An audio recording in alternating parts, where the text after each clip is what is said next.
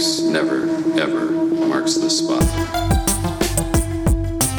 I am altering the deed. Pray I don't alter it any further.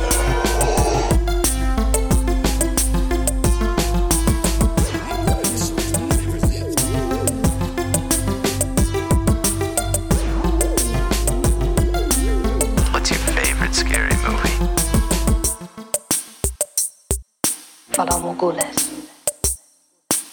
Most of the intelligence community doesn't believe he exists. The ones that do call him the Winter Soldier. I'm Batman. Dracarys. Hello, everyone, and welcome to this week's episode of the Top 5 Report, the podcast who sleeps in a bed that looks like a car, but it's a freaking sweet car. My name is Drew. I'll be your host for the evening. Along with me, as always, is my brother Peter. Here. Hey, man.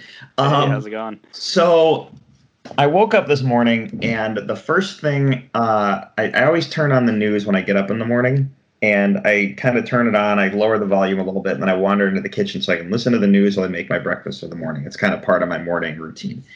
Yeah. I'm sitting there listening to the news, and I always listen for the weather, and the weather pops up, and I watch it real quick, and I pause, and the couple stories right along, these are the three stories back to back, and this just made me laugh. That I'm like, did anyone not see that this was a weird thing? So in a world of COVID and all the COVID stuff popping up, we have, the first story is COVID cases in the NFL may cause the NFL to shut down for the season. Okay. Okay, I think we all saw that coming. Right.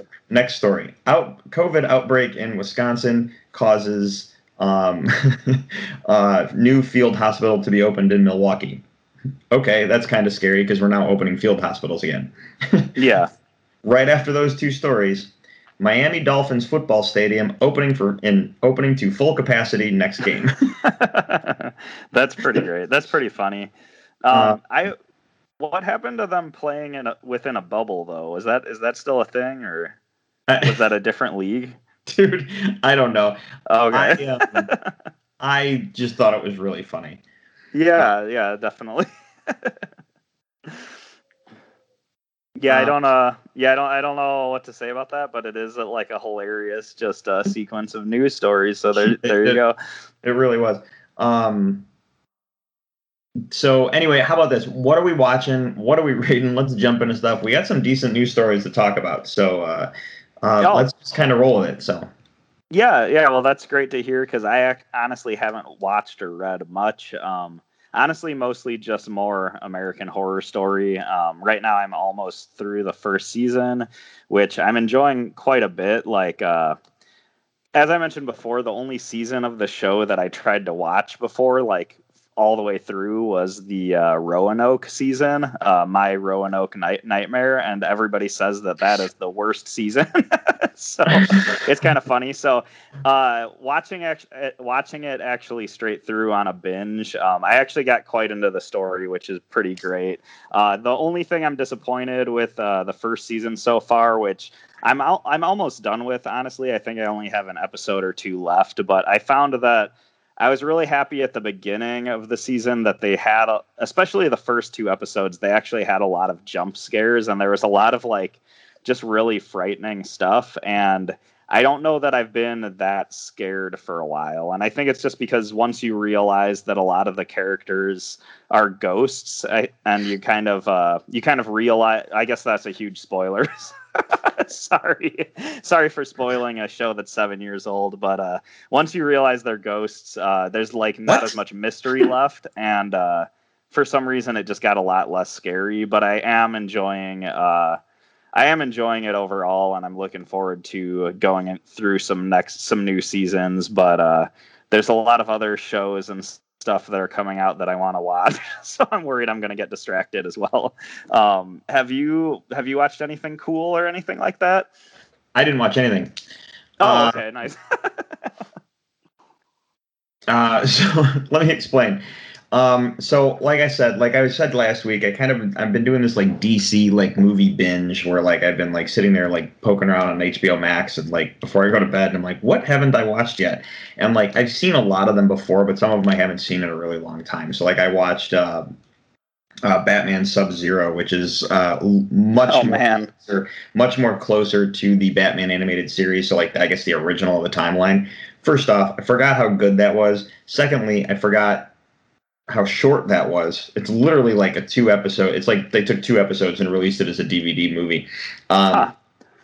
But secondly, it was like good in terms of like, I forgot how much I appreciated the Batman animated series. And I know I talk about it ad nauseum on this show, and I'm always trying to be like, everyone needs to see this.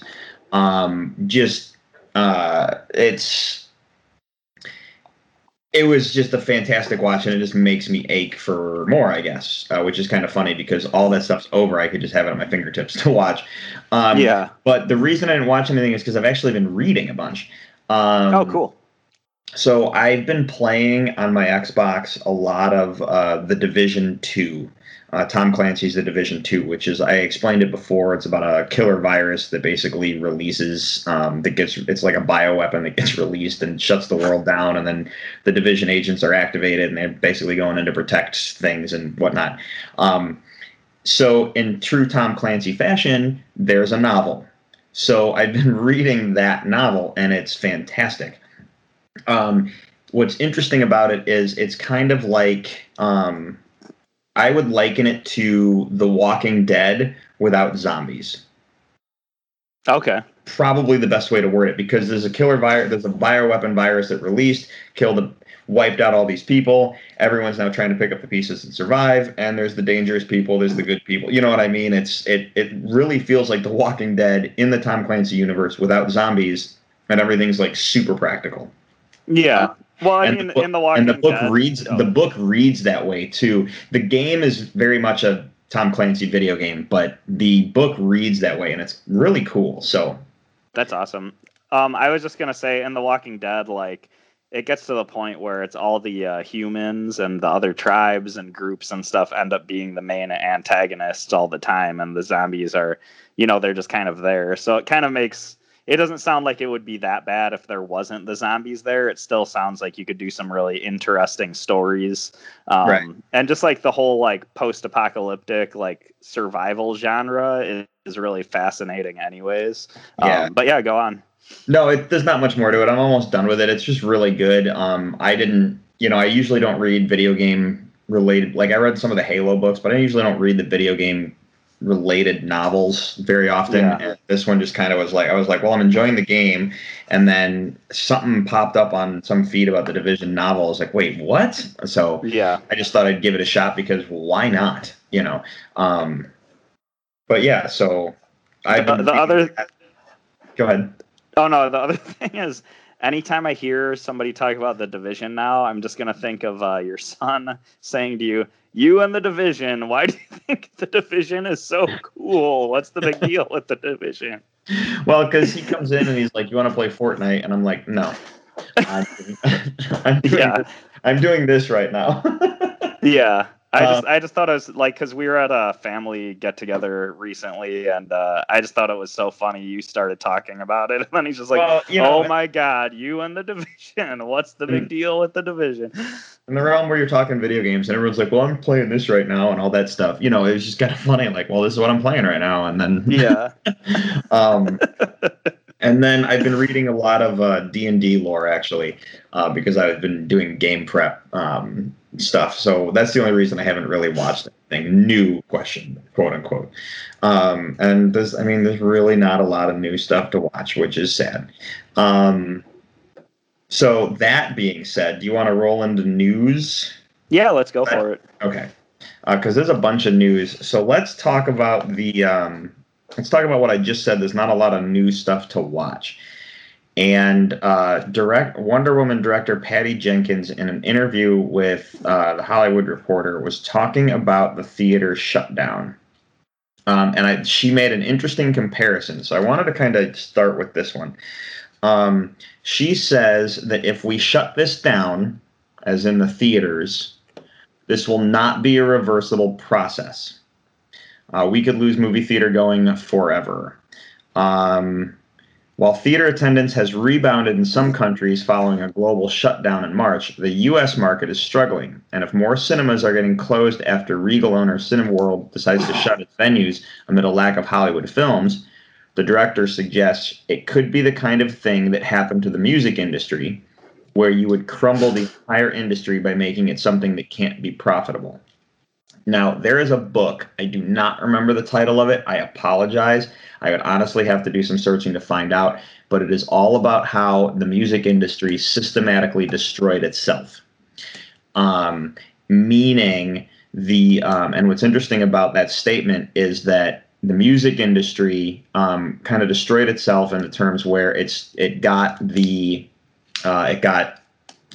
and iTunes and all this stuff, and everything became online streaming. And then you basically, like, music videos basically kind of went, I mean, music videos are still shot, but they're basically, like, have gone away. Right. And music consumption is, like, you're not looking at album sales anymore. You're looking at individual song sales, and, like, everyone, everything gets pirated. So the music industry kind of destroyed itself in allowing certain things to happen, and then it's just not the same anymore. With movie theaters closing, where are these movies going to end up? Netflix, Disney Plus, HBO Max, like these streaming services, and they're not going to make the box office dollars. They're not going to make the returns. We've talked about this before. What's going to happen to Black Widow when Black Widow is a $200 million movie? They are not making any of that back. Do you know what I mean? Like, they're barely scratch the surface if they get anything back. So it's just an interesting world we live in, and it was to read some of her quotes from the article. Like, those are the ones I wanted to pull apart out of the article, but to read some of the quotes from that interview kind of scared me in the sense that you and I could be, like, really scratching our heads for stuff to talk about on our show. Yeah. So, I hope you got some cool ideas coming, but we could really be scratching the surface. Like, man, what do you watch? Well, I'm making a run of Game of Thrones again. You know what I mean? Like, yeah. I will say, like, I do think there's a lot of content out there that's just already been published that I haven't had the chance to watch, read, play, whatever. So I do think even if they stopped making new stuff, like, just cut and dry, they just, like, no new media is made, I still feel like I could go years still finding, old indie comic books that I've never heard of, or, digging up different book series and stuff. I do have faith we'd have stuff to still talk about. I also feel that I do agree that especially, like, huge movie studios are running into, like, a big dilemma with this, as well as the theater industry. But I do think that there's a lot of indie creators, indie filmmakers, authors, comics and stuff. A lot of the stuff is still going to be able to be made, and we'll still have a chance to talk about it. It is very worrying. I think Patty Jenkins is right that if movie theaters close down, they might not open up. We have in the U.S., we have, like, this big movie theater infrastructure that's here right now, but if nobody supports them, that could go away. Kind of everything you said, there's a lot to unpack there. I do have faith too that, like, even if, like, all the big movie theater chains shut down, I do think it would still be a niche thing. I do think there would be, like, movie theaters would become like record stores now, where there's still record stores out there, but they're a little bit more of a niche, like niche holes in the wall, and you get the real vinyl collectors and enthusiasts that are still going to record shops, while most people are just streaming music on Spotify and stuff like that. So yeah, it's kind of I think there's a big enough movie going community that's still going to keep that feeling alive. But I do think I think Patty Jenkins is absolutely right. Like, if we don't support, especially the movie theaters, I think are probably struggling the most. If we don't support them, they might go away. And I don't really know what to say about that, because I know a lot of people don't feel comfortable going to the movies yet. So it's kind of hard to say, like, people should be doing this. It's kind of a catch-22. And it is very concerning. I don't know. There's, like, so much to unpack about this issue, though. Like, I feel like we could go on for a whole show about what we think will happen and stuff like that. Oh, I don't even want to speculate. I support the industry, and I'm always one of those people that's like, I could whine and moan about how I'm not a big fan of the idea that we're going to get 12 Avatar movies, but my butt's going to be in the seat for them if I can. Yeah, absolutely. So yeah, that's really all I had on that. I just wanted to bring it up because I thought it was interesting, especially her comparison to the music industry. So yeah, that is true. But I think, I mean, I don't know, but I feel like people pay for streaming services more than pirating music nowadays. I could be wrong because I don't have the stats, but that's the general vibe that I kind of get from everybody that I talk to. And like, I think it's cool that like you can have Apple Music or Spotify and just at your fingertips have like any album by any band you want. For the most part, I think that's a really cool thing. So I know the movie industry is going through a really hard time, but fingers crossed, maybe some cool stuff might be able to come out of the struggle they're having. Who knows, I know. Yeah, that's really all I can say. I'm just trying to be as optimistic as possible, really. Yeah, no, I hear what you're saying. Okay. I'm going to give you a pick. You get to choose. Are we doing DC, Marvel, or random, or Star Wars? Oh, man. Let's do random, I got one Star Wars story, or no, and the rest we were already talking about Patty Jenkins, so we could go into DC, I guess. DC news it is. Okay. DC is getting... all right. So the first story that I saw was the Batman has been delayed until 2022. I'm not shocked by this at all because of the COVID news I talked about at the beginning of the show, and then Patty Jenkins' statements, and then this is a movie that they do not want to release unless they can release it in theaters because all the advertisements say only in theaters. Yeah. So the Batman gets moved to 2022. However, it's adjusted all of the Warner Brothers release schedule. So it pushed back Dune, it changed Matrix, Batman, Flash, Shazam, Black Adam. They're all getting new dates. I could read off all the dates, but as far as I'm concerned, I could read off the dates if you guys want, but everything's getting pushed back. So we're not seeing any of these movies anytime soon, which makes it really hard to talk about a lot of the news tonight because some of these things get me really excited for things that are coming, but it's hard to get excited for movies that I may never get a chance to see for a very long time. Yeah, well, that's what I was thinking with the Batman.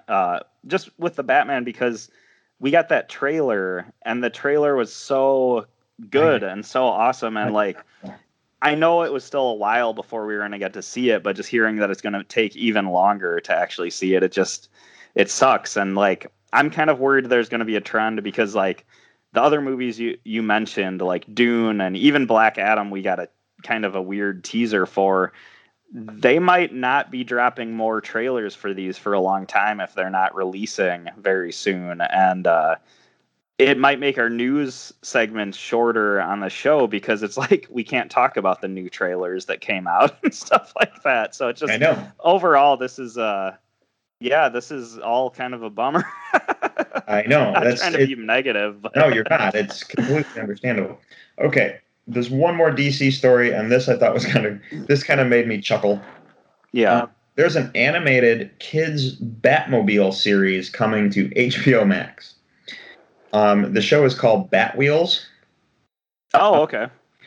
Now, I read a little bit more into this because if you look at the picture, there's one image that got released of the Batmobile itself for the show Batwheels. If you look at the picture that got released of the Batmobile, this honestly looks like someone said, "Hey, why don't we do like superhero cars?" So imagine that's the movie what Cars. I thought of it. Yeah, imagine the movie Cars, but superheroes. So like this is the Batmobile with like a face on it, like Lightning McQueen. Yeah. Which to me that sounds like a cool idea. It's an animated show for kids.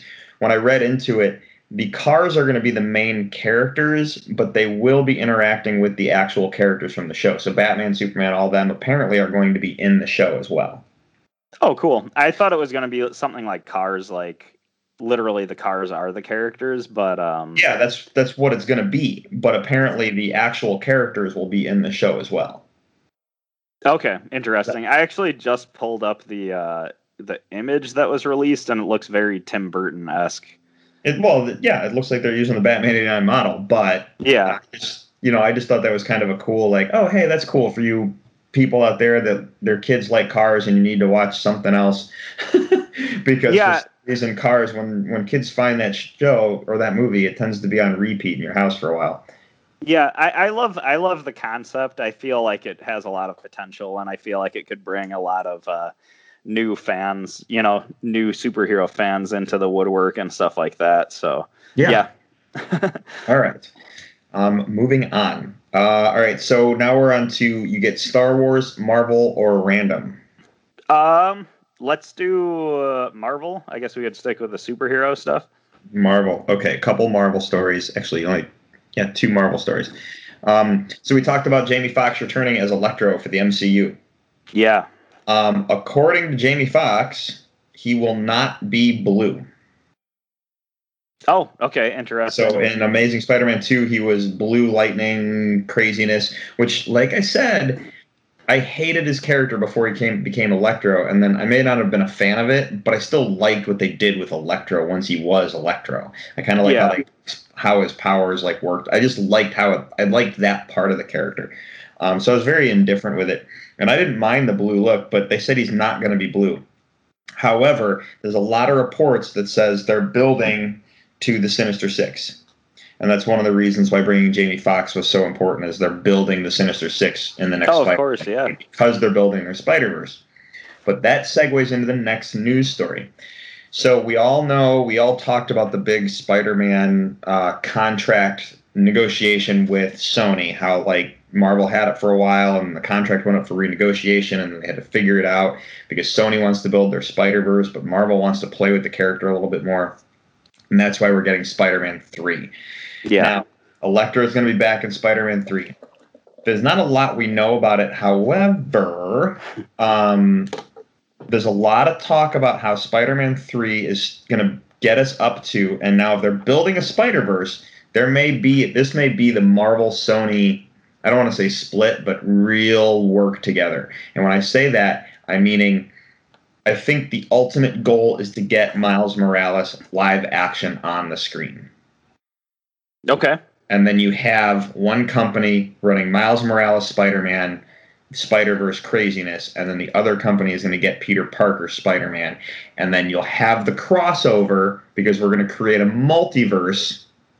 That's what I think is happening. And the reason and not only are we building the Spider-Verse, is I really think it's the Spider-Verse more than anything, is because the next Doctor Strange movie is titled Doctor Strange and the Multiverse of Madness, right? Yeah, absolutely. Is that what it's called? Yeah, and it's going to have Scarlet Witch in it? Okay. So, Doctor Strange is officially going to be joining the cast for Spider-Man 3. Yeah, I actually heard about this one earlier today. That says to me multiverse connected to the Doctor Strange movie. That's how I took it 100%. And it made me have some other thoughts about WandaVision. But I think that's awesome. I think it's cool that Doctor Strange will be a part of that, and we'll go from there. So yeah, I think you kind of thought. I think you thought about this full circle as far as I guess just as far as the multiverse connection. I didn't really think into that. I kind of just thought it was kind of cool that Doctor Strange was going to be in there. I've said before, I'm not the biggest Benedict Cumberbatch fan, but I don't really mind him as Doctor Strange. I think he fits the role well. I think it's really exciting to see if they do bring about a live action Miles Morales. I think that's going to be really cool too. I almost feel like you were hinting at Marvel kind of taking over Peter Parker, and then Sony would play around with Miles Morales, so to speak. Is that kind of what you were getting at? That's kind of like what I was thinking, but I don't know if it's going to go that route or who would get water if they both get the ship. I have no idea. I think the ultimate goal is going to be how do we get Miles Morales on screen?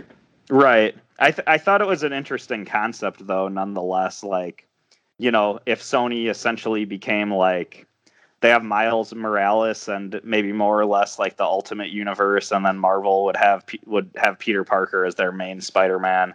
It is a very interesting concept. Yeah, I don't know. I think I feel like for a long time Sony's been such a wild card for the comic book movies, and I think whether you like or hate a lot of the stuff they've done, you have to admit a lot of it's really interesting, especially with Venom and, you know, the upcoming like Venom sequel and more Morbius. And I don't know. I think this is really good news. It's kind of lifts my spirits from all the bad DC news, because I feel like there's just a lot of DC news is they're pushing stuff back. I know, but like I just hearing the Spider-Man stuff, it gets me a little bit more excited, because I'm just like, man, there's a lot of potential, and I honestly, when it comes down to it, I have no idea what direction they're going to go with things, and that's what I'm really excited about. You know, I don't, as cool as it is to know all the Marvel movies that are coming up, sometimes it's cool to like just not know and speculate and wonder what's going to happen next. And I kind of feel that way with this weird Spider-Verse thing that's going on over there. So this kind of gets me pumped, actually, to be honest. Yeah. Yeah. So I think it's awesome. My WandaVision thought when I started reading that was that WandaVision, I think they're going to, and I keep talking about how Scarlet Witch is the most powerful character in the Marvel Universe, in my opinion. I've said it many times, and I also have talked about how they've been downplaying her in the movies, and I honestly think that the WandaVision show is going to get her to where she needs to be. Right. In terms of what I'm saying, in terms of her being powerful. And I think the WandaVision show is a way of doing House of M. And without spoiling the end of House of M, did you read it? Do you know how it ends? No, I haven't read that series. All right, I think the way all right, then I'm gonna have to literally gonna have to spoil the end of that book. It's okay if you spoil it. The end of that, so basically at the end of that book, Scarlet Witch is basically looked at as the villain in that book. And at the end, when all the X-Men and everyone are like going after her and stuff, and all the like stuff that happened with the mutants in terms of like, because technically the Mutants is a book about racial diversity and all that stuff. Right, yeah. And so everyone's like after Scarlet Witch, and because she's a mutant and stuff, she basically says she gets really angry. And she has reality-altering abilities. So the very last thing that happens in that book is she says, "No more mutants." And there's a big white flash, and the book closes. And you're like, did she just wipe out every mutant on the planet? Like, did she strip them of all their powers? Did she kill them? Yeah. And then when you pick up when you start reading beyond House of M, and they start talking about the catastrophe that, like, why there's no more mutants left and all that stuff, they start talking about it, and the fact that Scarlet Witch, like, wiped out the planet of mutants and everything just because she said no more mutants. That's the reason I think she's one of the most powerful characters in the Marvel Universe, because she simply could have just said no more Thanos, and that would have been the end of the discussion. Yeah. I think they're going to do House of M in reverse, where at the end Scarlet Witch is going to say there should be mutants, and that's their and I think WandaVision is the bridge to bringing the X-Men into the MCU. That's a really good point, because I've always wondered how are they going to bring X-Men into the MCU, because maybe she doesn't say mutants, or maybe she just says there needs to be more people like me, or you know what I mean, something of that. Yeah, well, I almost like that the original line you said was kind of a play on the one from the House of M that you were talking about earlier. Right. And I think that's kind of a cool piece of... What's that? We just don't know if they're allowed to use the word mutants. That's the problem. Oh, okay. Okay. That's pretty rough. That that's kind of that's a good point, but it kind of sucks as well. Right.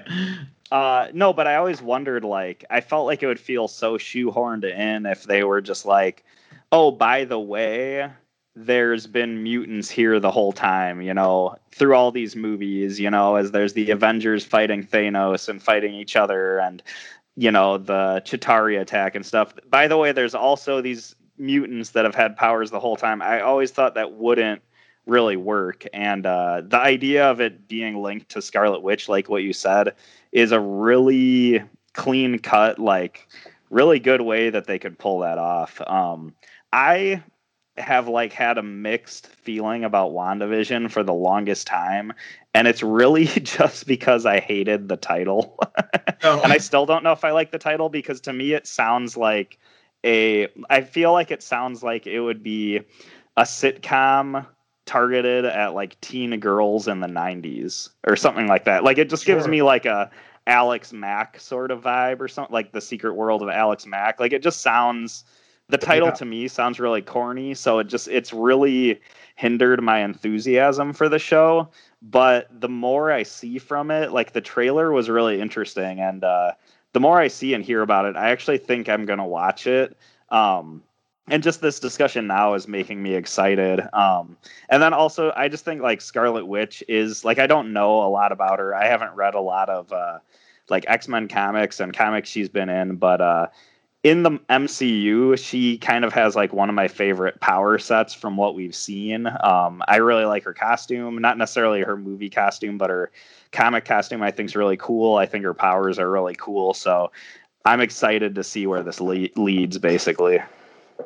Yeah, it like that thought, like, so I was just like, oh my gosh, they're opening up a multiverse and all that stuff, and then I was like, oh my gosh, WandaVision, because I'm just excited. I'm excited for more Scarlet Witch, and it's really kind of like my two favorite Avengers. Like most people are going to say Captain America and Iron Man, but my two favorite Avengers are Black Widow and Scarlet Witch from the MCU.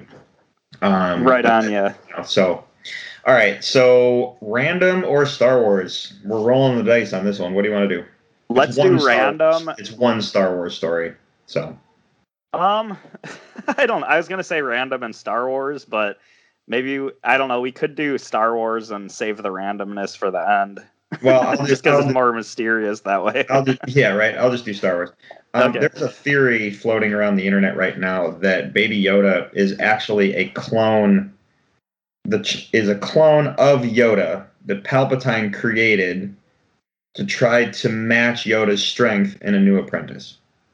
I think this is backwards, and I think that based on some dialogue cues in The Mandalorian, and based on what we know about cloning Palpatine for Rise of Skywalker, I think that the reason that everyone's after Baby Yoda is that the Empire is trying, they know that Yoda's species is very force sensitive, and I think they're using that to try and clone Yoda, or not, to clone Baby Yoda to make more of the species. That is my guess. I think this theory is backwards, but I just wanted to point it out because it got my wheels spinning when I read it. I'm like, that doesn't sound right at all. Why would you, if I found out Baby Yoda was a clone of Yoda, I think it would take the magic away from the character immediately. And then what's the point? Because I would take the magic away of Yoda immediately, because then Yoda's death is completely irrelevant for two reasons. One, no one then dies in Star Wars because Palpatine came back too. And secondly, it takes away the magic of Yoda appearing in Last Jedi when he talks to Luke again as the Master. You know? Yeah. I don't know. That's just, I had to go on a quick rant about that because I got my wheels spinning. I'm like, no, that's wrong and backwards. But there's some dialogue cues that make me think it's the other way around. Like they're trying to get the Baby Yoda to clone him. Yeah, I think there's a lot of evidence to support that. I just, I do agree with you that story-wise and maybe even conceptually, it is a lot more interesting if it's like they really want to clone this creature that everybody's been chasing around. The one thing I did think when you first said started talking about the story was if Baby Yoda is a clone of Yoda, it does justify the name Baby Yoda, and then I will be okay with calling him that. Because at this point, I still prefer to say the child, because to me, it's just more accurate at this point. But if we did find out that it's a clone of Yoda, I say Baby Yoda as much as you want. But yeah, I'm a little bit stumped on this one. I don't know exactly how to feel either way. But it definitely is an interesting theory nonetheless. Yeah. All right. So 3 random stories. They're short, so I don't know if we'll go on tangents really.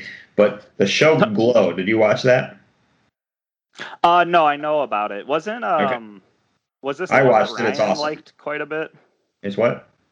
Doesn't Ryan like the show quite a bit? Yeah, Ryan thinks the show's awesome. He's the one who told me to check it out. I think it's fantastic. You really should. The sad part is that Netflix is pulling the plug on Glow.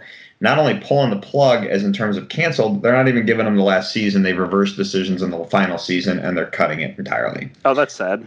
Yeah, it is sad. I don't know if it was supposed to be a final season or if it was just supposed to be the next season, but they pulled the plug entirely. So the show was awesome. We did get to see you can kind of the way the last episode that's available ends.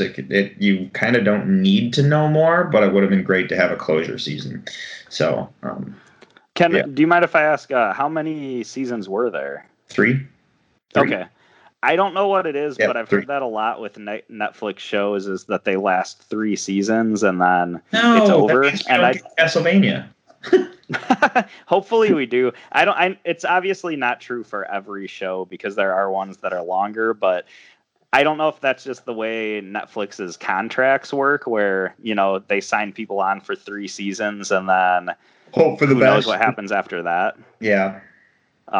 But yeah, I'll have to check this one out since, multiple people are recommending it. I just haven't watched it at all yet, but yeah, it's sad to see any good show get canceled, really. Yeah. It just, I don't know why, I've just heard that a lot about Netflix is like a show gets its 3 seasons and then it probably gets canceled. So, well, you ready for this? You ready for a Netflix announcement that I'm not sure how you get any out of it? Oh, okay. Netflix announces an original Godzilla series. Okay, keep going. I did see some stuff about this, but I haven't really read too much. Okay. That's really all I got. It's going to combine hand-drawn and CG animation styles. I mean, Godzilla works like on a movie platform. I just don't know how a television series would work. That's what I'm scratching my head about.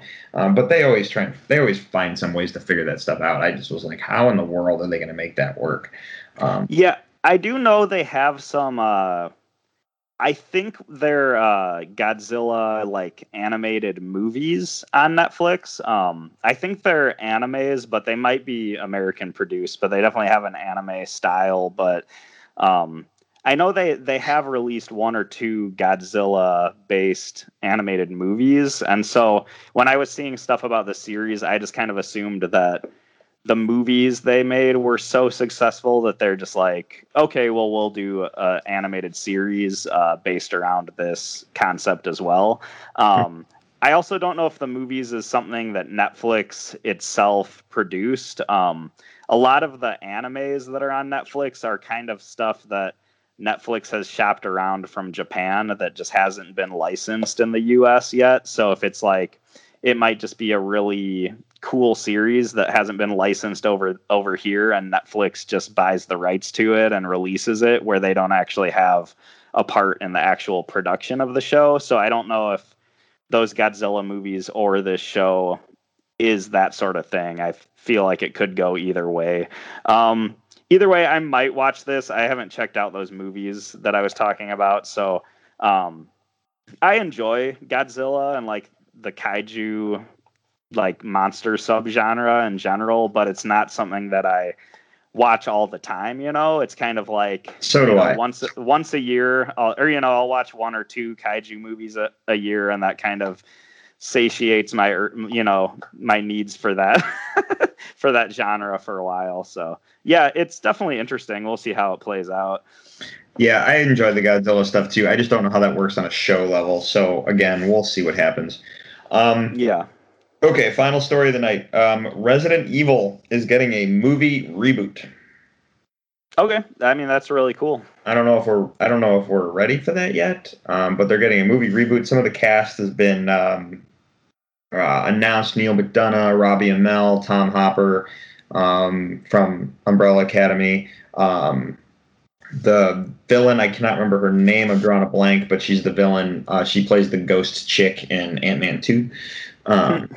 But apparently, right. Apparently, the show is going to stick real close to the films.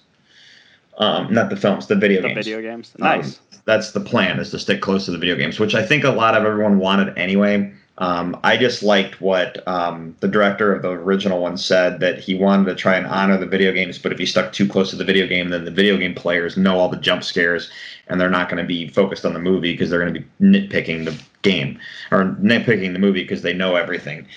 So he tried to be a little different, and I really appreciated that statement, and I think it made me like that first one more.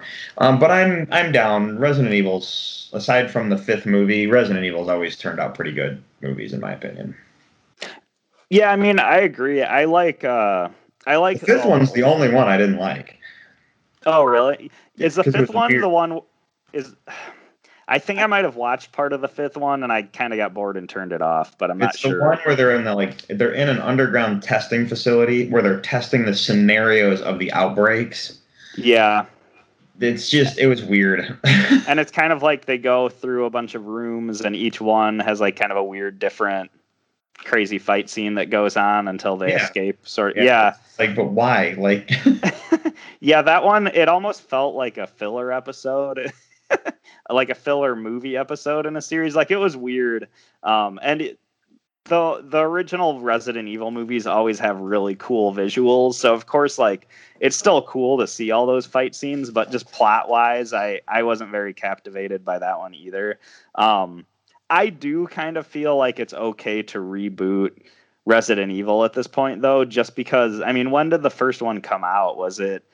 It's got to be going on 20 years. Early 2000s. Yeah. And I think, and then if you look at the games, like, the games are, or the original game's like over 20 years old at this point. And it's just kind of this thing where I think maybe people knowing the jump scares and knowing the plot really well might not be as big of a deal now, just because so much time has passed. That being said, I do know that they've been remaking they've been doing remakes of the old games and stuff like that, but maybe it's not as much of a concern. So, I mean, I think it looks cool. I think the cast looks good so far. So, yeah, I mean, I'm just kind of open-minded about this one. I'm kind of excited, but I'm open-minded, and my excitement is I like Resident Evil. So again, as long as the movie industry doesn't fold on us, I'm down. for sure. But yeah, you want to talk about the list tonight, man? Yeah, sure thing. All right. So Ryan, it's time to do the list, man. So could you do us a favor and roll the thing?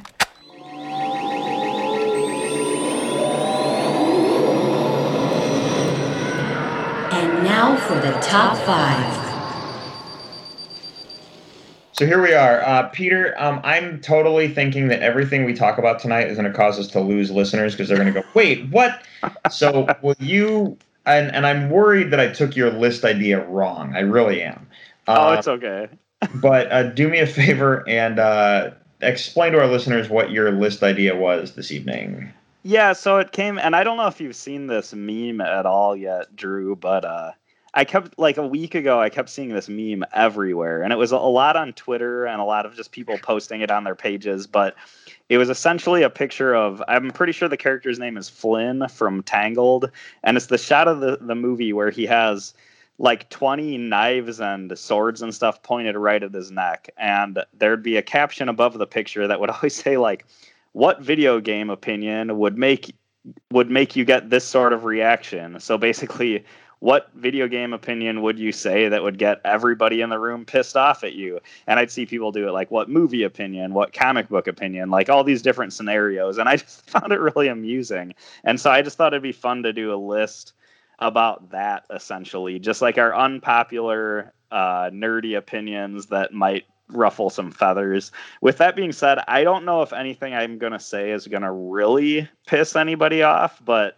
I mean, it's possible, but I just think it's kind of more, if you look at it as in a sarcastic and lighthearted way, I think it's just kind of a funny list to talk about. Do you have any thoughts on it, or did you just want to jump in? So my thought was, how are we going to do this? We spend so much time talking about the things we like, and basically we're going to talk tonight about things that we don't like, or we're just not slightly fans enough. That's true. As I stumble over my words, just a thought, So I will say a couple of mine are actually things that I like that piss people off, though. So there's that angle too. But yeah, I mean, we'll go. I hope you didn't take it too wrong, and I didn't really want to hate on stuff too much with this list. I just think it's kind of a thing. It's not really a hate thing. I was kind of thinking about, and I really struggled putting this list together because we live in a world where, and we talked about it when I kind of blew up when I was kind of blowing up Ready Player One, for example. That movie, and I've said this before, is a perfect example of how everything's awesome, and there's no judgment in that movie. Like, if you like Back to the Future, you like Back to the Future. If you like Batman, you like Batman. You like Star Wars, you like Star Wars. Everyone just accepts the fact that everyone likes everything, and it doesn't really matter what you like.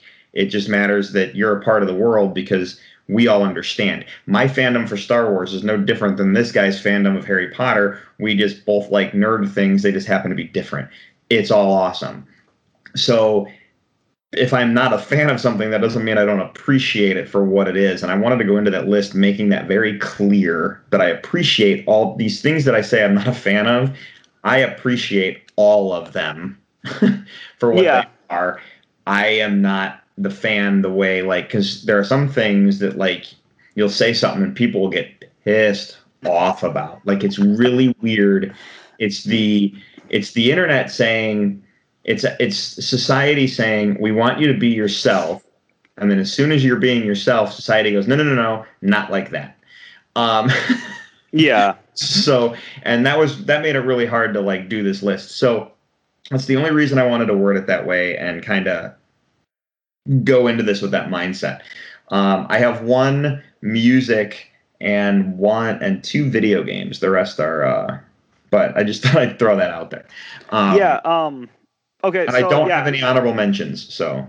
Okay, I have one honorable mention, but I just kind of wanted to add to what you're saying as well. Obviously, the show, everything we do on the show is out of love. We both really love nerdy stuff and pop culture and stuff like that. And so, I really didn't want to bring forth a hateful list. I just thought I guess I think it's kind of interesting to hear unpopular opinions, and I don't want anybody to take anything to heart. I was kind of thinking more in general, this isn't one of my examples, but if I said I really love the movie series or book series Twilight, I feel like that pisses people off. So I guess I was kind of looking at it in that way. I don't think more that than makes people angry anymore. Maybe not anymore, but that's just kind of off the top of my head, an example that I thought of. I do have one honorable mention, so I guess I could just jump in so we don't ramble off with our preface. And we'll do your honorable mentions so we get kind of caught up. So. Yeah, so this one, I think Drew, you're going to call me crazy. And it's kind of it's an honorable mention because I don't know how convicted I am to this. But sometimes I think I might prefer the theatrical version of Batman v Superman as opposed to the Ultimate Edition. And the reason I say that is because one of the theatrical version was the first version I saw. And I sat there in theaters and I just fell in love with this movie the first time I saw it. But two, there are a lot of details that are kind of really subtle and more so implied than explained in the theatrical cut. And I understand why certain things were lost on some people when you watch this movie. And the theatrical cut, I feel, is a movie that you really have to pay attention to. And the thing is, when that movie came out, I saw it multiple times in theaters, and then I kind of just had to piece everything together myself and notice all the little details. And there's a lot of mysteries and stuff that I kind of just filled in the gaps myself. So once the Ultimate Edition came out, a lot of the extra scenes didn't necessarily add stuff for me because a lot of it I kind of had already deduced, I guess. Yeah, especially the stuff in the scene at the beginning in the African desert. Like I kind of figured out how a lot of that played into it. I think that's one scene that should not have been cut though, because because later they're talking a lot about what really happened, and as an audience member, you're like, I don't know what the fuck happened, you know. So. Yeah, I guess I kind of liked the mystery of it all too. I will say a lot of the stuff with the plot surrounding like Senator Swanwick or whatever, I do think the theatrical or the Ultimate Edition does a great job kind of explaining all those details. It's just kind of this thing where I deduced so much from the theatrical cut that I was just like, I kind of like it better sometimes, but I'm still on the fence with this one, so that's why it's an honorable mention. So there you go. All right, right on. Well, my first actual pick of the night, and this is going to make all the kids turn off the podcast, is I am not a fan of Fortnite. Okay. I appreciate Fortnite for what it is, and I think it ultimately it really is a cool game. But my problem is every time I play Fortnite, because my kid will come all the time, be like, play Fortnite with me, that kind of stuff. I'm like, okay, I don't mind. Yeah. Every time I play it, I'm always thinking of the other shooters that I could be playing that are so much better, and I'd rather go play other games. So ultimately, Fortnite's not for me, but you know, that's really all I got. I don't have much more than that. It's just like I always think I should be, you know, playing something else. So yeah, I don't have I'm okay with Fortnite. I don't I've played it once or twice. I guess I don't encounter Fortnite a lot to have a big opinion on it, but I feel like that happens a lot where the things in like certain genres that get the most attention aren't always the best things that genre has to offer. And this goes for like movies, music, video games and stuff. So I think it's kind of funny when, you know, everybody's going crazy about Fortnite, but like the idea that you're thinking, well, there's all these other shooters that are actually much better. So I really like that. I guess that image or whatever is pretty funny, but yeah, nice. So that's what I got for you. All right, go ahead.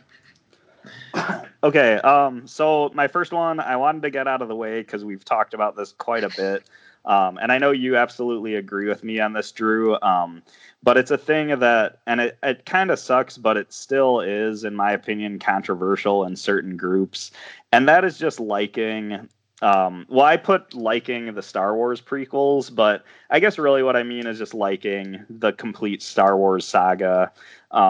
Okay, so this is something I'm curious about because I kind of took this list, and I'll still put this down as a thing here, but I kind of took this list as the unpopular pop culture opinions.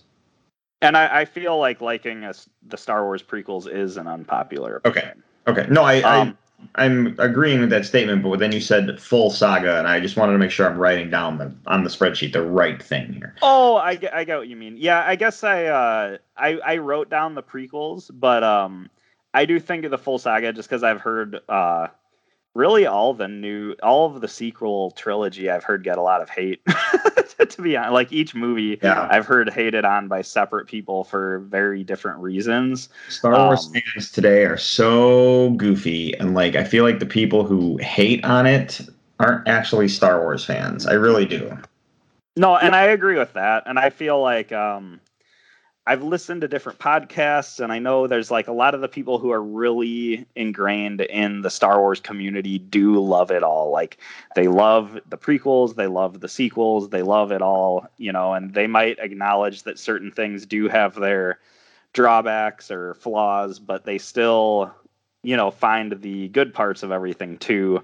I just get frustrated that a lot of the people that I talk to on a daily basis who aren't super ingrained in Star Wars fandom still really hate on the prequels. And it kind of gets tedious that I'm just like, man, like I've been defending these movies forever, it feels like, and I kind of just hate that I still have to defend it every time, you know, this topic comes up, with a group of like. That's really obnoxious. When you have to do I have to defend it, I have to defend it, I have to defend it, and then you start sounding like an apologist, and then you're just like, look, I'm a George Lucas apologist. That's basically all you have to say, Yeah.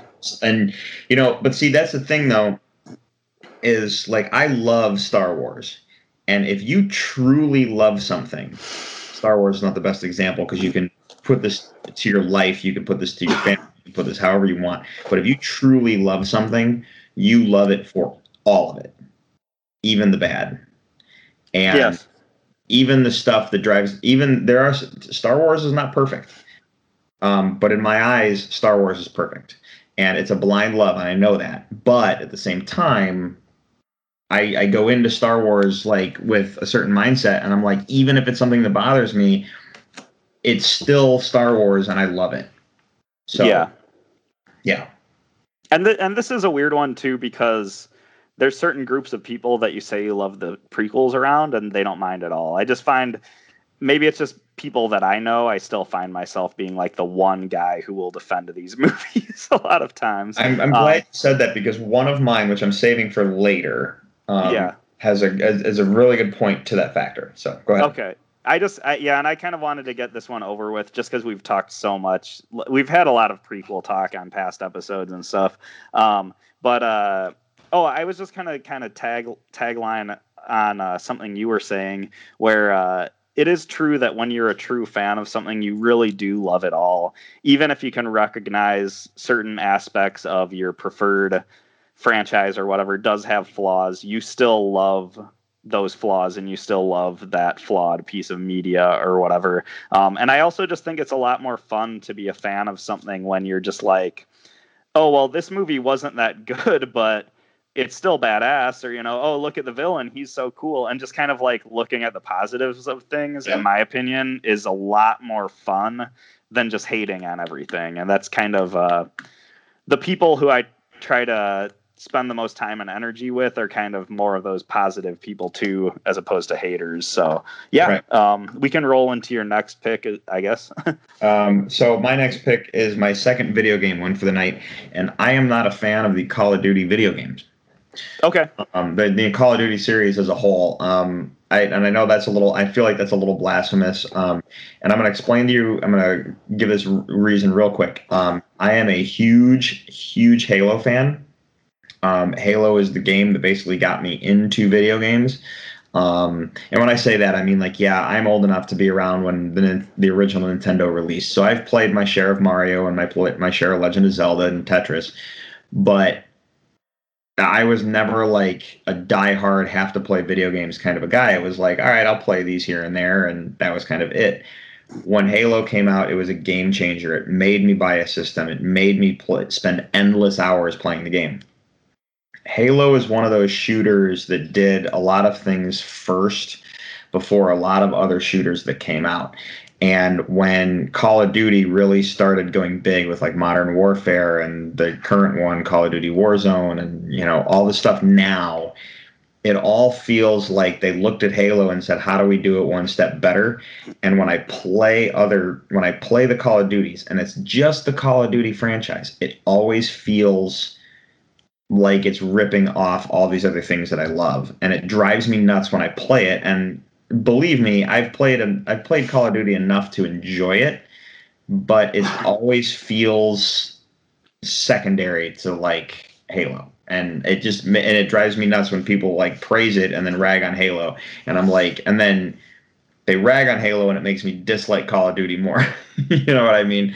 So it's this weird gap bridge kind of a thing. So, overall, I'm just not a fan of the series, and that's basically that's basically it for me on that one. But yeah, I hear you.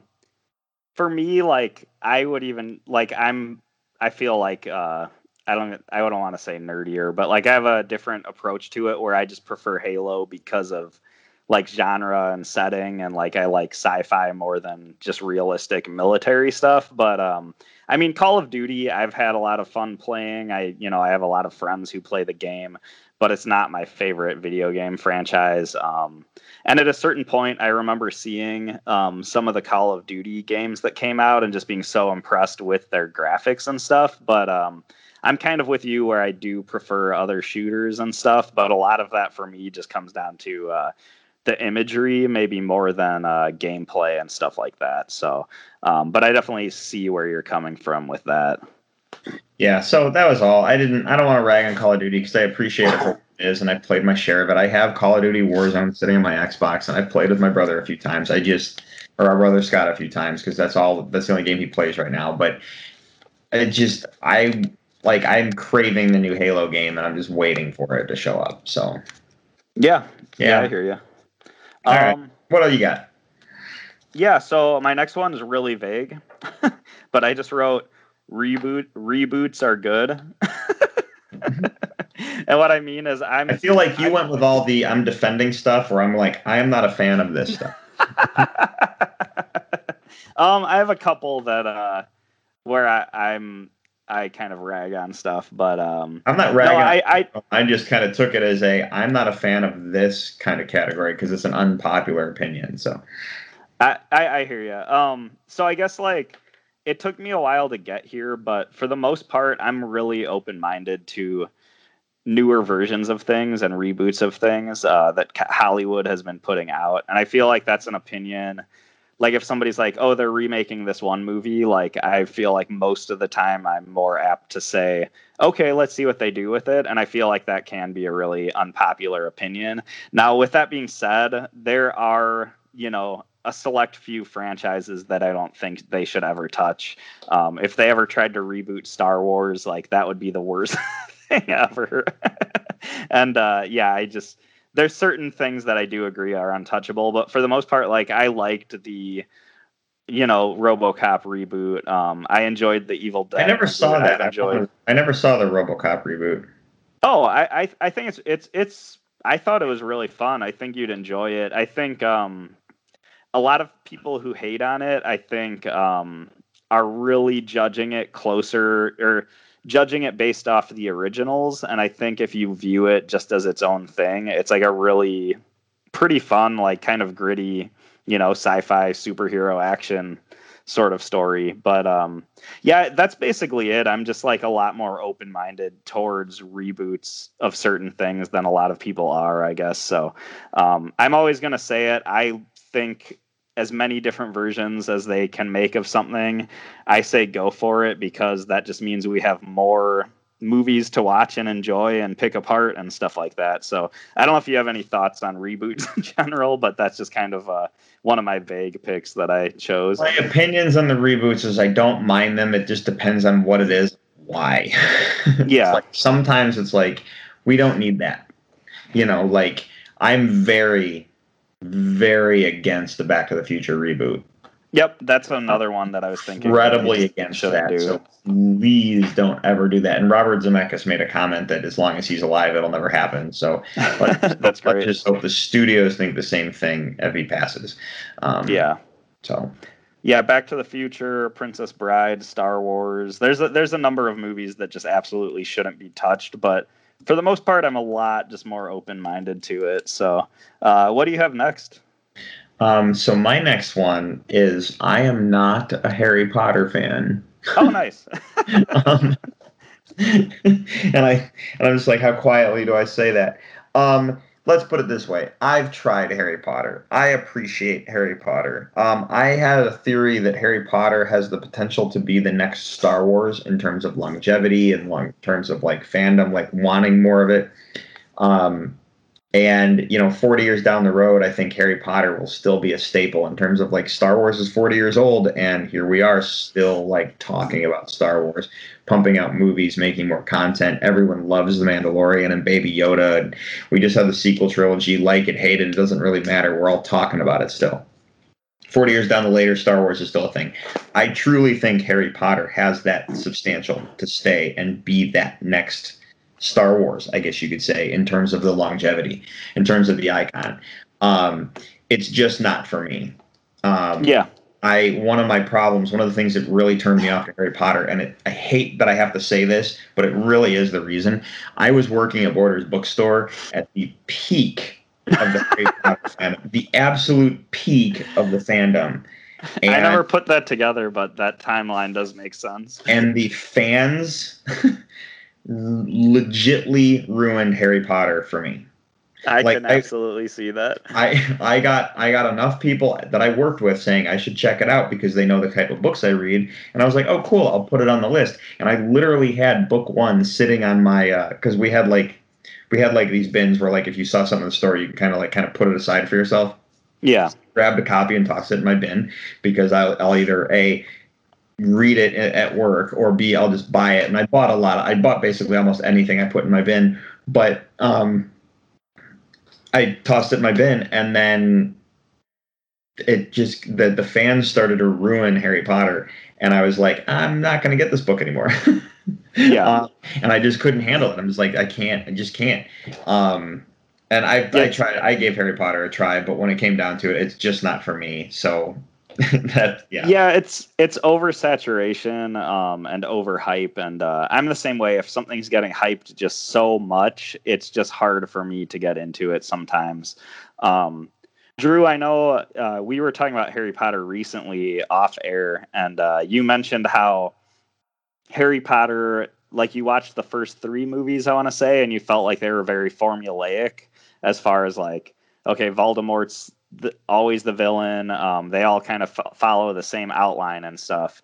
And the first three movies, and I'm willing to bet the books are the same, are identical.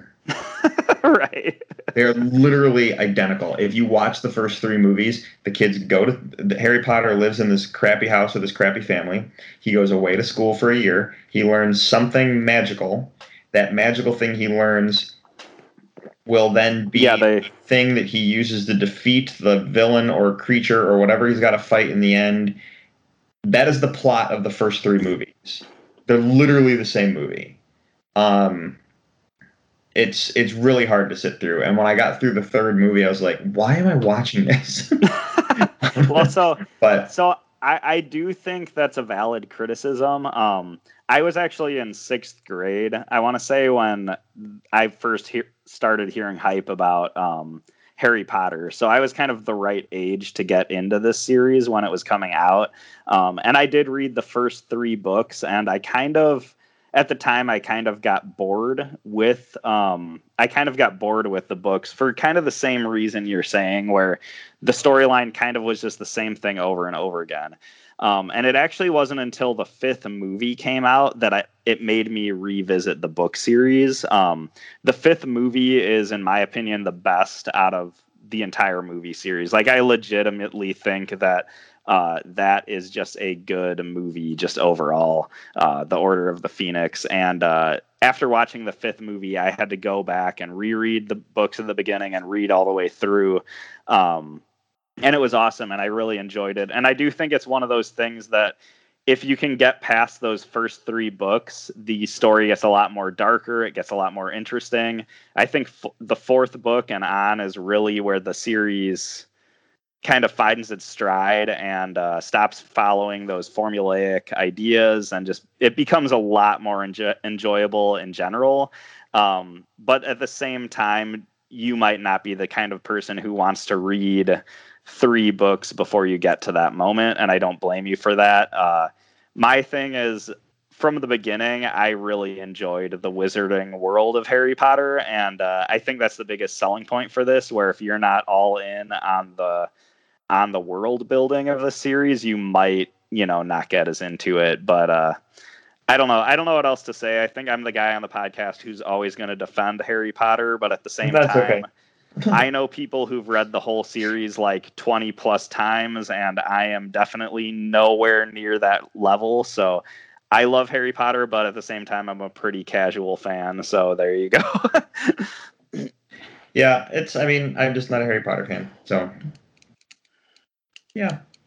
All right. I guess we'll go on to I'll go on to my next one. I don't know if this is super unpopular, but I think it's kind of interesting, and I think depending on who you talk to, they might think you're crazy. But this one, I guess there's a bit of a prequel story to this one where I remember one time I was talking to one of my buddies, and we were talking about video games just in general, and we were talking about another friend of ours, and I commented like, "Oh, this person, he only cares about graphics. Like his judge of a game is whether the graphics are good."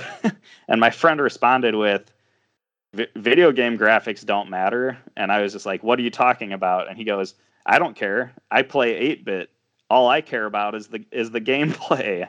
And I really had to think about it, but I was like, that's kind of true. And I guess so that's my next one is I don't know if I believe that video game graphics matter, especially as much as people say, because I do think it's true. It comes down to the gameplay, and I've had just as much fun playing games with really good graphics as I've had playing old school arcade games and, playing Doom or Wolfenstein, like really gritty, bad graphics by today's standards and stuff like that. So I guess it's kind of the prioritizing gameplay over graphics idea is what this one is. And this one, I don't know if it's super unpopular, but I think it just depends on who you talk to. Drew, I don't know if you have any thoughts on this. It depends on who you talk to, because if you talk to a real gamer, video game graphics do not matter. The Halo, the new Halo game coming out released some footage during the, I guess, Microsoft press conference. They released some footage. I talked about it a few episodes back. And when people were like looking into a lot of the criticism that got was, why does the graphics look like crap? Well, you got to remember that at the time that video was released for us, the game was it's a build format. It's not done, and that's the big thing. It's not a finished product. So they're not done with the graphics. Everything's not rendered completely, and you got to like give games some time. At the end of the day, the gameplay is the most important part of the game. So I completely agree with you. And if you talk to people who are not video game experts, they might look at it differently. Well, the graphics aren't the greatest. Well, the graphics aren't what makes the game. And that's kind of really the only way. So I'm actually surprised. I didn't know you were going to be in such agreement with me on this, but I think you have a good point where the general populace might place a lot of their opinions on how good a game's graphics are, especially when they're just seeing like the trailer and not actually playing the game. But I guess you're right. Like to a lot of gamers, the graphics don't really matter, and it's all about gameplay. I have some friends who are huge gamers, and like I know a couple of them specifically almost entirely just care about graphics. Like they're just there to have that visual immersion and for it to look realistic, and it's almost like that's the biggest draw to a game. And some of these people I would consider real gamers, but I do know what you're trying to say. Like it is true, like the gameplay is first and foremost and really should be. So I mean that one might have been a bit of a stretch, but I feel like it is unpopular depending on who you talk to. So there you go. What do you have next? Here's the big one. I am not a fan of the Beatles. Oh, okay. And this is where like all of our older listeners are like, what? And freak out. Let me clarify this. I really do appreciate the Beatles and what they are and what they did for the music industry and what they did for music in general. The Beatles are good. What I do not get in terms of the Beatles, and I guess I just don't understand it, is how long have the Beatles not been a thing? Like, okay, so I'm a Star Wars fan. We're 40 years down the road. We're still getting Star Wars content, new Star Wars content. It's coming. They're starting to pump it back out. Like, there's demand. There's a demand for the Beatles, but that is it. There is no more. I guess cult is the best way of wording it, in my opinion, is the way the Beatles are perceived in terms of like the way they're like held on a pedestal. I don't understand. And that might be my holdup, because I don't think they're bad. I've just never understood the the sheer love that has sustained over the years for the Beatles. I mean, to each his own when it comes to music. We all have our own tastes and everything. I've just never gotten it. And like, there's lines like in Superbad, there's a line where oh yeah, Jonah Hill makes a comment. He's like, "Yeah, I had the same reaction like the first time I heard the Beatles," and I'm like, "But why? Like, that's not. First off, you're a high school kid. Like, what do you know about it? You know what I mean? It's not like there's certain lines of dialogue in movies that'll pop up, and I'll be like, really, why? Like, why?" So, right. And I don't know. Like I said, I could be completely wrong. I could be completely talking out of my ass. But it's just I've never gotten it. And I know I'm not the only one because I made a comment about that once at a party and someone goes, "I don't either." And I was like, sweet, let's go quietly talk about this in the corner so we don't piss off everybody else at the party. Yeah, so that's my – I knew that was going to be a big one to bring up. So yeah, this is I didn't see this one coming. I definitely see where you're coming from. I think it's a really interesting just topic in general. I think the most important thing you said is you do respect the Beatles and their legacy and what they've done for music. Because I think the thing is, like, it's hard to realize it now, but the Beatles, like, essentially invented modern rock in a lot of ways. And a lot of the things they did, especially later in their career, was just so experimental and stuff while they were at the same time the biggest band in the world. And so, like, right, it definitely makes sense that their legacy lives on so well. But I'm with you where I'm not the biggest Beatles fan ever. Like, I like them, but I do think it's also possible for like does their hype need to be this extreme like at this point in time still, you know? I do think a lot of people grow up with the Beatles, though, where their parents are huge fans and they play the Beatles a lot of the time. And a lot of my friends who are really into the Beatles kind of had that upbringing where, Drew, I know you and I didn't really get that, so I think that could factor into it. And so, yeah, I definitely see where you're coming from. I think we both, like as we've said, we respect the legacy of the Beatles, but it's not necessarily our thing compared to a lot of other bands or musicians or whatever. So I definitely understand that one. I didn't see it coming. It's also funny because this was kind of trending on Twitter really recently because there's something like people were tweeting the Beatles are trash and other people were defending the Beatles. It was kind of an interesting thing. I guess I missed out on that Twitter war. Yeah, this is literally like a couple days ago. I saw people talking about this, but I guess the one thing you can say is we're still having this conversation, and what is it, like, 40, 50 years like after you'd think that we would be. So I think it's, if anything that we could say that, I mean, that does point to how important of a band this is, but I definitely don't fault anybody if they're just like, I'm kind of tired of the Beatles, or, I just don't get it. Like, I definitely understand that stance as well. So, right. Okay. What's your next one?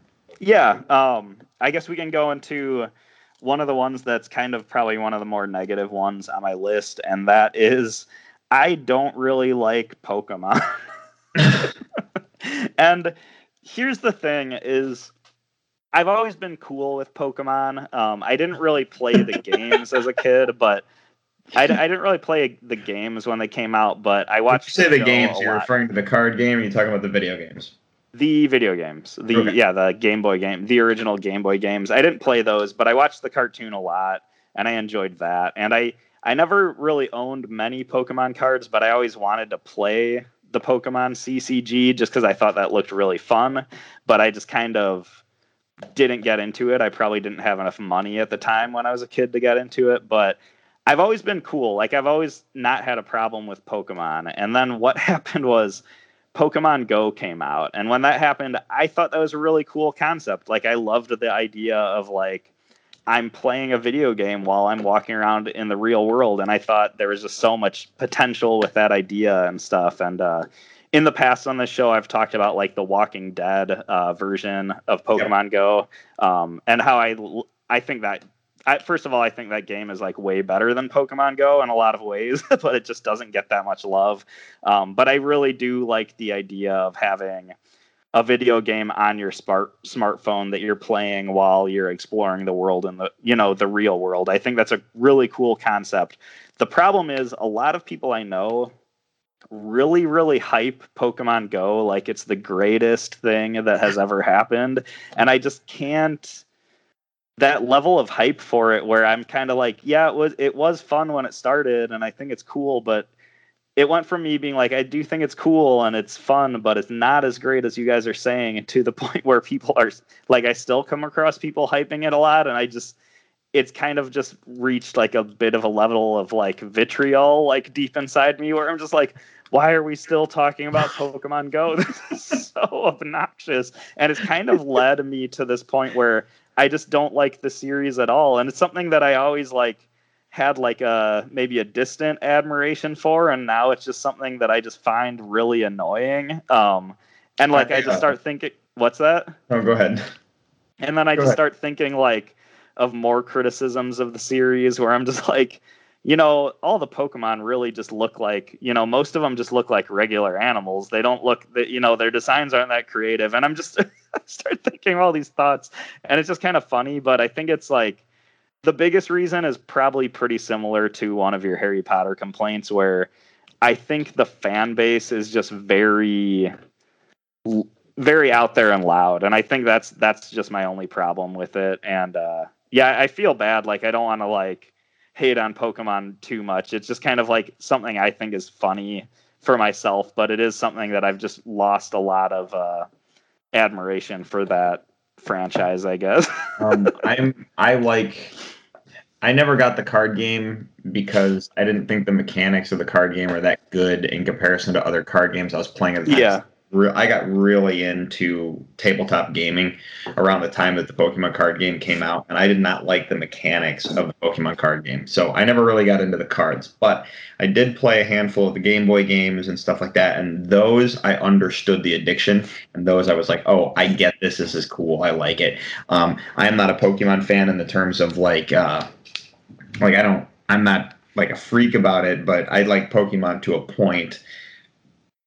Yeah, it wouldn't make a top 5 list for me. Let me put it that. And I think that's like, I like it. I used to like it to a point, but I just feel like Pokemon Go got so overhyped, and like I still know people who overhype it, and so I've just like kind of lost a lot of I just like lost that passion for it. But I do like a good like turn-based RPG, so I probably would enjoy the Game Boy games if I actually went back and played them and stuff. I just I don't know. Right. I feel bad hating on stuff. This is a weird list to do. Yeah. So it's gonna make my pick for next week a little sweeter, I think. Oh, nice. So my final pick of the evening is, and I'm gonna say this, and you're gonna go, yeah, okay, that's not that big of a deal, but it's very important when you're in certain groups of people.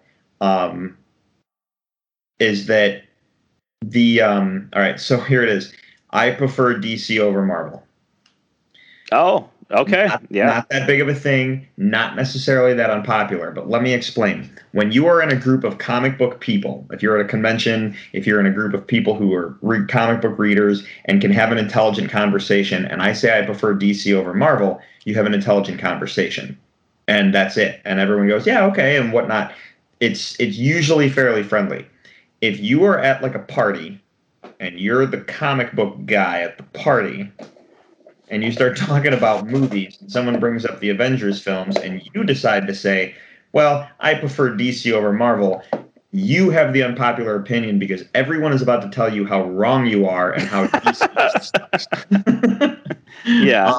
And these are people who are uneducated in terms of they don't read comics, they know nothing more than the movies, and that is the end of the discussion because they've watched the movies one time, formed an opinion, and won't watch them again. Even the Avengers films, they've watched them one time and went and made an opinion. So depending on what group you're in, being a fan of DC over Marvel is an unpopular opinion. But my opinion is this. I like them both, and it's okay to like both. The big thing with me for the DC versus Marvel opinion is Marvel makes probably the better movies. However, I prefer DC for everything else. Characters, comics, animation, like everything else. Television. But Marvel's got the market on the movies right now, for now. And that's just because there's so many cool things that both companies are announcing, and you're just like, sweet, here we go. What do we got? But yeah, like if you're in the wrong group of people, that is an unpopular opinion. So. Okay. Yeah. I mean, as soon as you said it, I could definitely see how that is an unpopular opinion. Like there's a lot of people, especially a lot of the people who read more comics, like a lot of them do understand where you're coming from if you say you like DC over Marvel. But I do know what you mean. Like in certain groups, people really question that. They really give you a hard time and stuff. But I think it's mostly because they don't know. Yeah. But I think you do it. I think you have a really concise explanation when you say like just the concept, like whether you like the Marvel movies more than DC, everything else in your opinion, you do prefer DC, and I definitely understand that, and I absolutely agree. I'm definitely way more of a DC fanboy than Marvel, so that probably does. What's that? I'll make this point one more time. It is okay to like both. And I do like both. So. Yeah, that's another big thing. It is weird how much people want to argue about this stuff. Isn't it messed up that I have to say that it's okay to like both? Yeah, absolutely. And I hate the internet. Anyway. Okay, I guess I could roll into my last one. What do you got for us? Okay, this is pretty vague. It's not really hating on stuff, but I feel like it would really piss a lot of people off. And I feel like, Drew, we might butt heads a little bit on this. Now that we have no listeners. I'm not super precious with collectibles.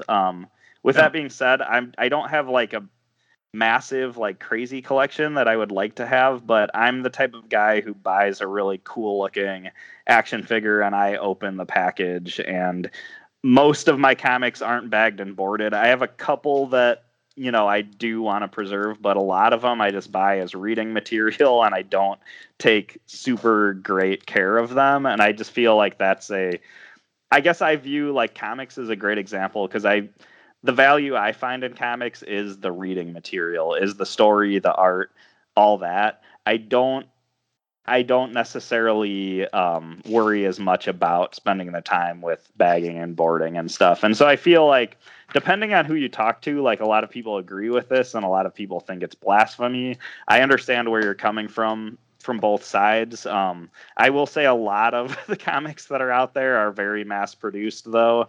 And no matter how much care you take of them, they're probably not going to be worth much. At the same time, you never know when one of the ones you own is going to be worth a lot of money.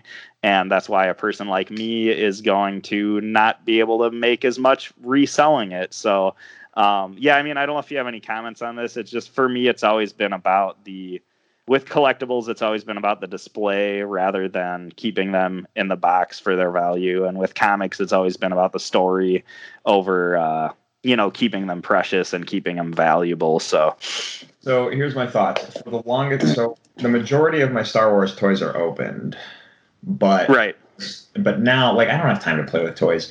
So, but the collecting I do with Star Wars, all the figures I purchase now, I don't open.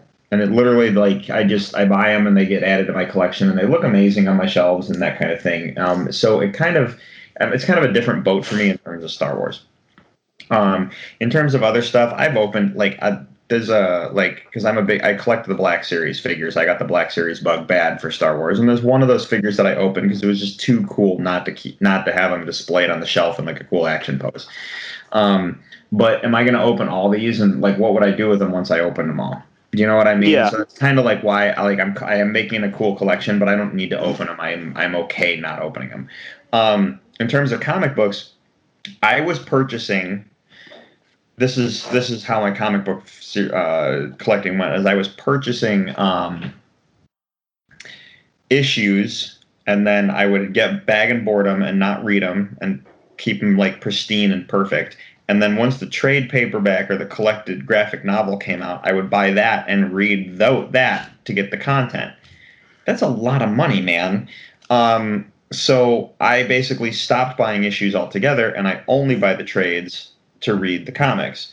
It made my collection cooler looking because then I had all these really nice books on the shelf that looked great. Like I take care of my books when I read them, but I read them and they're well loved, and like I wanna read through them. But that completely changed how I like viewed purchasing comics, and it changed that collecting aspect to me completely. I collect too much stuff in general because I have that collecting gene, but Star Wars is really the only thing I collect anymore in terms of like going to the store and looking for it and be like, ooh, I have to get that one. Like, oh, the new figures are out. I got to go on a toy hunt because it's Force Friday or something like that. So yeah, I totally understand what you're saying. Pick a vice and stick with it, kind of, So, yeah, I don't know how else to word it other than that. But like in terms of comic books, I totally understand what you're saying. But my comic books, a lot of my collection over the years, going to conventions and stuff, a lot of my books are signed. So having them bagged and board is a kind of a big thing for me because I have autograph signatures on a lot of them. So. Yeah, and I absolutely agree. Like I'm not a savage. like I do have some comics bagged. I like how you made the Mallrats reference. But like I do like there are certain books that I have signatures of, or they're the first book in a series and stuff, and they are ones that I keep more precious. I think it's just the majority of them that, for the most part, are probably not going to be worth much. I'm not super precious with, and I know that can ruffle feathers. I also kind of wanted to comment on the so you were talking about like your Star Wars collection, and like your collection of Black Series figures looks awesome, and they're, as far as I know, it seems they all or most of them are still in the box, but the way they're displayed and stuff. What's that? All but one. Okay. all but one is in the box. I had to open it. It was too cool to not open. So. Right, and that's the thing is like they're boxed, but they still look really awesome, and the clear plastic front allows you to see like really good like details on all the figures and stuff, and they look good in the box. And if I have a couple figures that are in the box as well, and they just look good displayed like that. But then one of my favorite action figures I've ever bought is a McFarlane Toys Creech action figure based on the Creech comics by Greg Capullo, and that toy was just too cool to keep in the box. Like when I bought it, I opened it and I was just like, I feel bad opening this, but man, it just looks so much better out of the box because you just have so much better of a view of the figure, and it just like looks really cool. And yeah, it's just one of those things. I think it just depends on how well it displays, as well as like what its value is. Right. But yeah. All right. Well, that kind of brings us to the end of the show. Yeah. We ran long tonight. We ran a lot longer than I thought. Do you want to know what we're going to do next week? Yeah, let's do it. All right. So this is funny that we're talking about these unpopular opinions. So now we're going to talk about some more unpopular opinions so people can kind of laugh at us. The reason this list came up, the reason I decided to do this list, I've been waiting to do this list for a long time. Interesting. But there's a reason it came up now, and there's a story behind it, which I'll save for next week.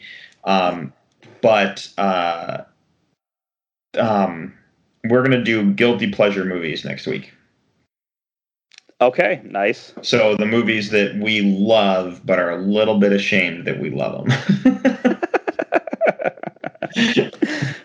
Okay. Yeah. So so that's what we're going to do next week. Any questions on that list? Is it so it's guilty pleasures like specific movies as opposed to genres or anything like that? You can do a genre if you're like, I really like the genre and it's clearly not a popular genre, but it makes me feel good. Okay, cool. And I think I'm okay with that. But like in general, like let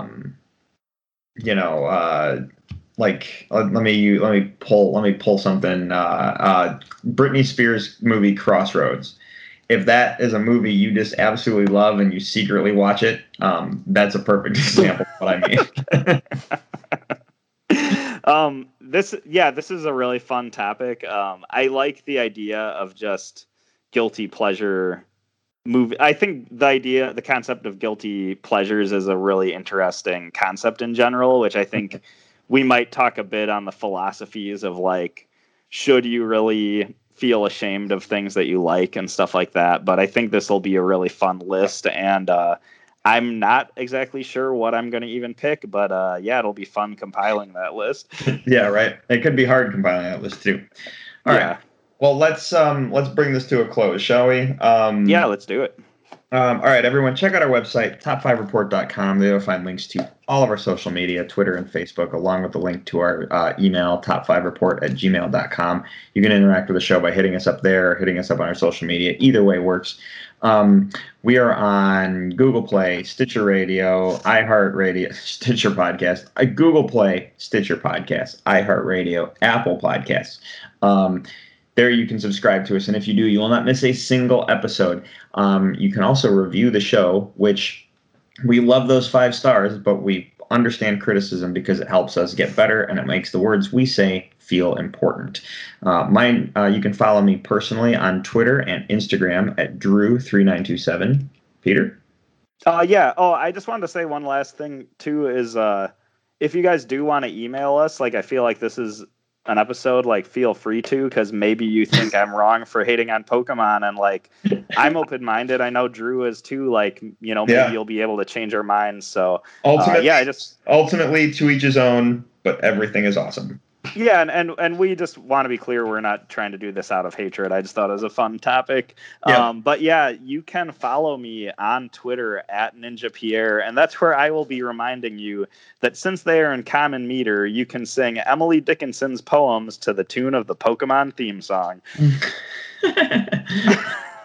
All right. That's another episode in the can. We will see you next week for the Top 5 Report. I'm Drew. I'm Peter.